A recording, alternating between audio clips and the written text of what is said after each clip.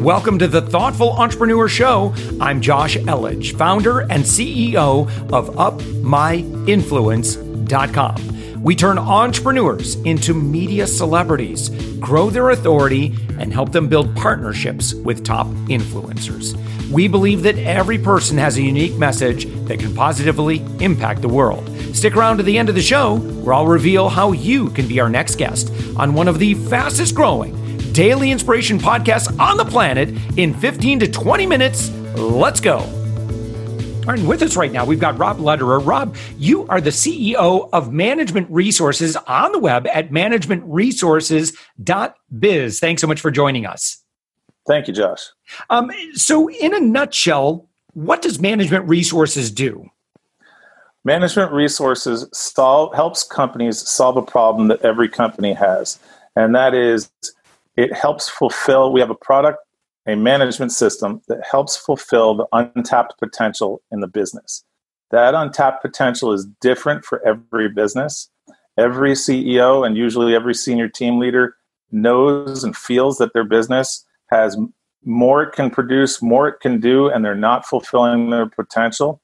And even high-performing CEOs and senior teams know that, and they're already doing a lot of things to fulfill their potential, and yet their potential is still unfulfilled. And our management system helps them to fulfill that untapped potential. So unlike management consultants that come in and they'll do an analysis and then they'll kind of coach the executive team, so you take a different approach to that. Is that right? We do. So our management system provides a set of tools, insights, and practices that helps the senior team. And if they have the enterprise level management system, which engages the workforce as well, to identify where in the business what might be called the kink in the hose might be found. Every business is like a hose producing whatever it produces. And every hose gets a kink in it, and that creates upstream and downstream problems, and it also reduces flow through the hose. That's the unfulfilled potential that everyone's feeling, except if you don't know to look for a kink in the hose of how the whole system of the whole system, you're not necessarily going to find it. You're not going to find it by accident in most cases. So, for instance, one of our clients, this is a smaller client. We normally do business with companies doing 5 to 10 million in sales, up into double and triple digit millions. This company was a $3.5 million company, a professional services association. They weren't even a product business. They did $3.5 million in sales per year when they met us. And when they began integrating our management system, they had $233,000 of negative cash flow the year before they met us.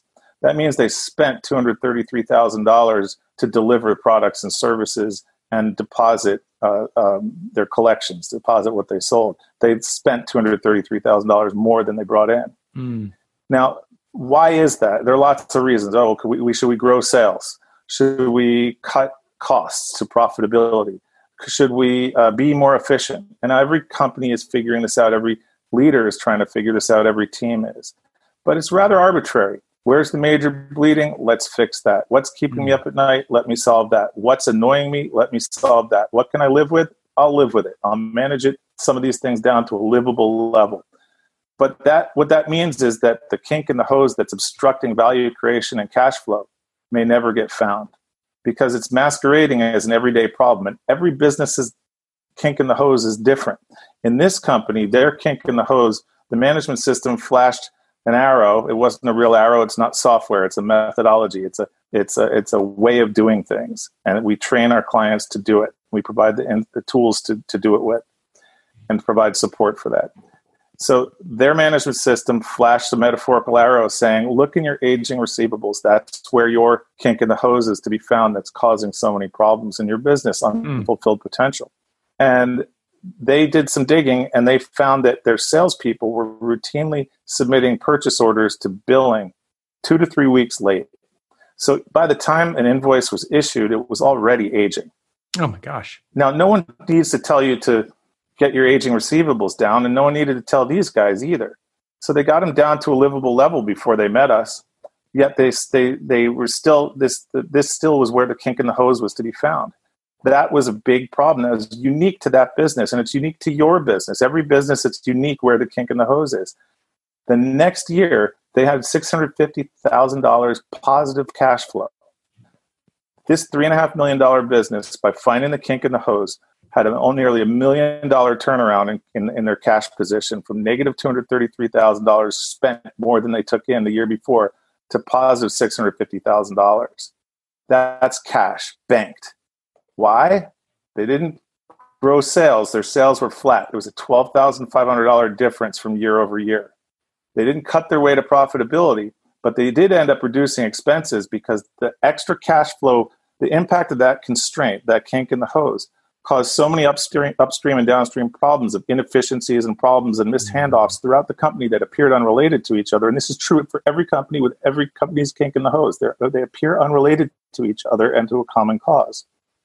But the use of that cash, 2 to 3 weeks more cash, times what does that? How many weeks is left in the year at that point? 16 weeks, 16 cycles of 2 to 3 weeks, 17. To get to use that 2 to 3 weeks of cash that many more times in the year caused so many efficiencies and cost reductions that's where the cash came from. They didn't know where to cut costs, but by becoming more efficient, by finding the kink in their hose and solving it, they ended up becoming highly efficient, and that's where the money came from. And Rob, how did you get into this line of work? And then how did you start your practice? And so obviously you've done very well. You've been on the Inc. list yourself. So congratulations on that. Thank you. Yeah, I've been on I came from a family business. I grew up in a family business, and that was a 4-time Inc. 500 winner. And we also won Inc. magazine's other Inc. 500 at the time, the Inner City 100. And going through that kind of crazy explosive growth is quite a learning experience.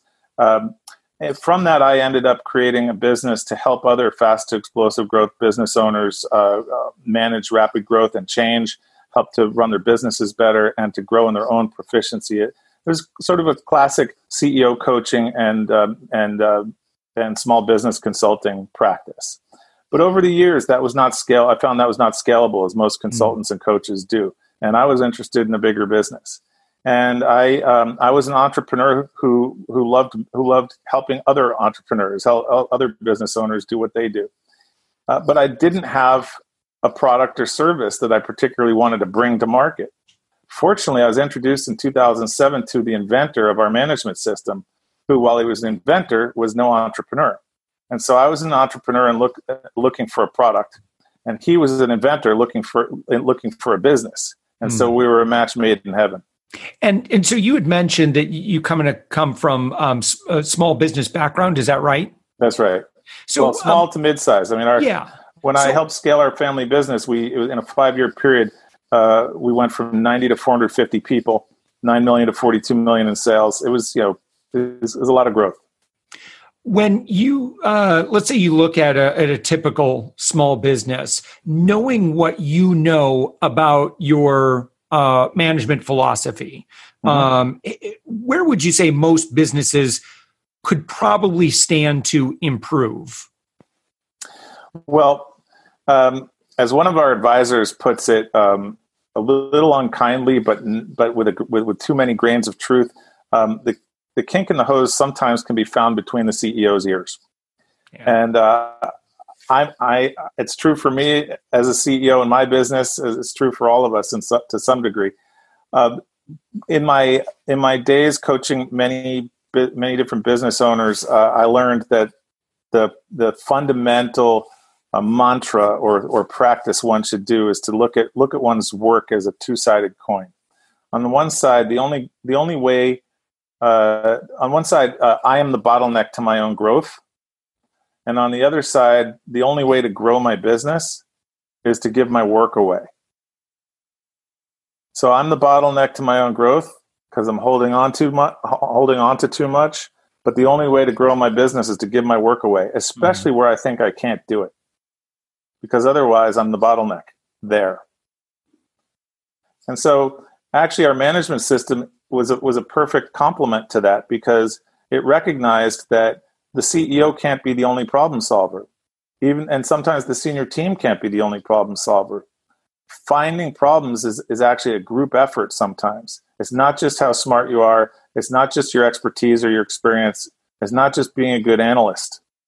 It's also about talking to the different people and getting from them where the different problems and opportunities in the business are and having a way to do something about it. So our management system is a way to systematically elicit from the senior team and also in the enterprise level one, also from the workforce, to crowdsource, if you will, where the problems in the business are, and our methodology helps to distill that down to where the kink in the hose might be found among those. And by focusing people on finding the kink in the hose as opposed to fighting fires all the time, they're focused on the right thing, because that's responsible for so many of the fires happening in the first place, the kink in the hose. So to find that constraint in the whole system and have a way to find it systematically that engages your senior team and engages your workforce to focus everybody on the same biggest, most important, most consequential cause for inefficiencies in the business, as opposed to guessing it. I saw this as a golden opportunity to provide to other business owners. Yeah. That's why I partnered up with our inventor. And when you when Management Resources launched, how did you get your first handful of clients, and how have you been able to scale maybe beyond other people who might be in this industry? Sure. So, there's a consultants are sometimes really loved by their clients, and a lot of times just tolerated, and too many times consultants are kind of dismissed or not really respected for what they do. And there are a lot of good reasons for this, which I won't get into now, but it does mean that an important part of the ecosystem of supporting the success of a business or a business leader is sort of a second-class citizen. And there are business owners, entrepreneurs, and there are consultants, and they're not really seen as the same thing, even if the consultant has a business. Fortunately, I kind of sidestepped this issue with our business, because once we stopped being a consulting firm, a coaching firm, and became a product business with a management system, while it looks a little bit like consulting, it isn't, because it's a repeatable product with repeatable training and repeatable support that and repeatable practices. It doesn't require my expertise per se or anyone else's on my team. So the way it goes outside of consulting, the way my business goes out from outside of consulting is that there's no particular expertise required except expertise in setting up and configuring our management system in a company. Right. It's a facilitated process. And so we train and quality assure the performance of our facilitators. We have client relations management. It's not unlike an ERP installation, which I hesitate to mention in the same breath, because ERP installations suck and everyone knows it. And no one has a good story about ERP installations. We are not that. It's like we do the first part, interviewing the senior team and configuring our system like an ERP system would, without that awful middle part of an ERP rollout, because we're not a software system and it's not an ERP system. It's a specific management system that has specific, rather simple practices month in, month out. Lather, rinse, repeat each month, and the business will get the performance improvements that are promised by the management system. Use the management system, lather, rinse, repeat each month, and breakthrough performance happens. And I gave you a really good example with that company I spoke about a little while ago, of a company that did lather, rinse, repeat each month, found their first major constraint in the business, because there'll always be another after it's solved. And after a while, another kink occurs in the hose. But they found their kink in the hose. That was what the management system was designed for. That's a repeatable process. It's not a consulting solution. And they got $1 million turnaround in a $3.5 million revenue business. One thing that you have pursued is a certified B Corporation. Why did you do that? And is that good for business? So thanks for asking, because I care very much about being a B Corporation. We're actually a founding B Corporation. We're the 60th B Corporation. They're now, how many worldwide? 3,000 or maybe more. I lose track. 2007, when I was introduced to the inventor of our management system, was a consequential year and a consequential conference for me, because that's where I was introduced to the inventor, but also that's where that same conference was where B corporations were introduced to the world. The first 10 B corporations were on stage as a dog and pony show to attract the rest of us. So I saw 5 business owners who were friends of mine, 5 with businesses I'd heard of and respected that are social and environmental, have social and environmental missions in addition to their financial mission, which my business has been committed to from day one.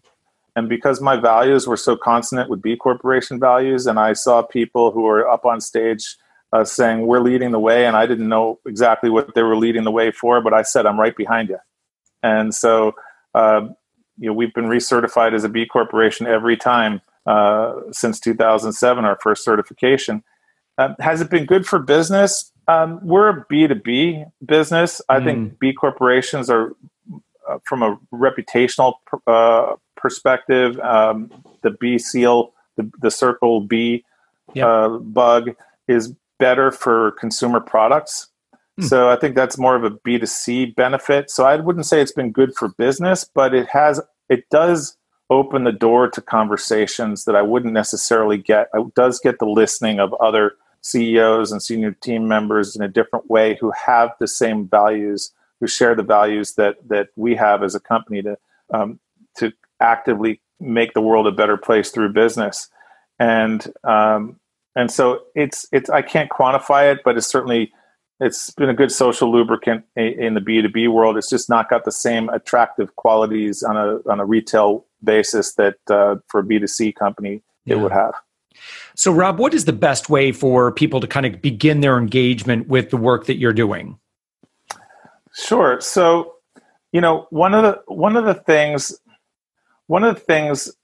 that a company can do to get what we're talking about, if you really wanted to know what I'm talking about the kink in the hose, if that sounds kind of plausible or really right on, but you don't know what to do about it or how to find it or how to think about it or how to talk about it, there's a wonderful book that's written like a mystery novel. It's kind of a thriller called The Goal by Eliyahu Goldratt, Goldratt. And it's published about 1980, and it's one of the best-selling business books ever. Wow. It's been translated into many languages. Tens of millions of copies have been sold. This is still a bestseller.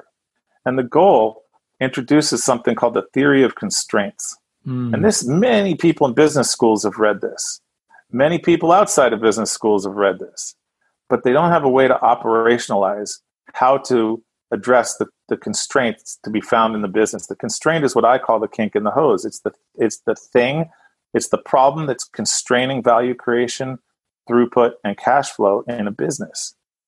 It's the thing that's constraining peak performance. So instead of trying to improve what you do, it says, let's go find what is inhibiting our peak performance and go rid ourselves of that. Let us solve what is inhibiting us from peak performance so that we can naturally flow better, faster, and more, and make more money. Yeah, that's the kink in the hose, is the constraint. And that book introduced the theory of constraints, and you could read it like it's a fun mystery novel, yet it's about business. Yeah, I think anyone, if you do a quick search on Amazon, you'll see the cover and you're like, oh, yep, I've seen this book before. Yeah, so. And people see this book, but rarely does anyone. When I say, "Oh, The Goal," oh yeah, I think I've read that. I think I've heard of that. Oh, the theory of constraints. Oh, that's right. What are you doing can you tell me about the theory of constraints? Most people still can't tell you about it. And when they can tell you about it, I pursue this. It's like peeling back the onion. When they can tell me about it, I say, since you love it, because they do, when they can tell you about it, they love it. What are you doing about it? Do you have a systematic way to find the constraint in your business? And the answer always is no. And that's what our management system does, is it provides a systematic way to always find the constraint and do something about it, to remove what's inhibiting peak performance in your business. Excellent. Well, Rob Lederer, you are the founder and CEO of Management Resources on the web at managementresources.biz. I want to thank you so much for your time today. Josh, thanks so much for having me. Really appreciate it. Thanks for listening to the Thoughtful Entrepreneur Show. If you are a thoughtful business owner or professional who would like to be on this daily program, please visit upmyinfluence.com/guest.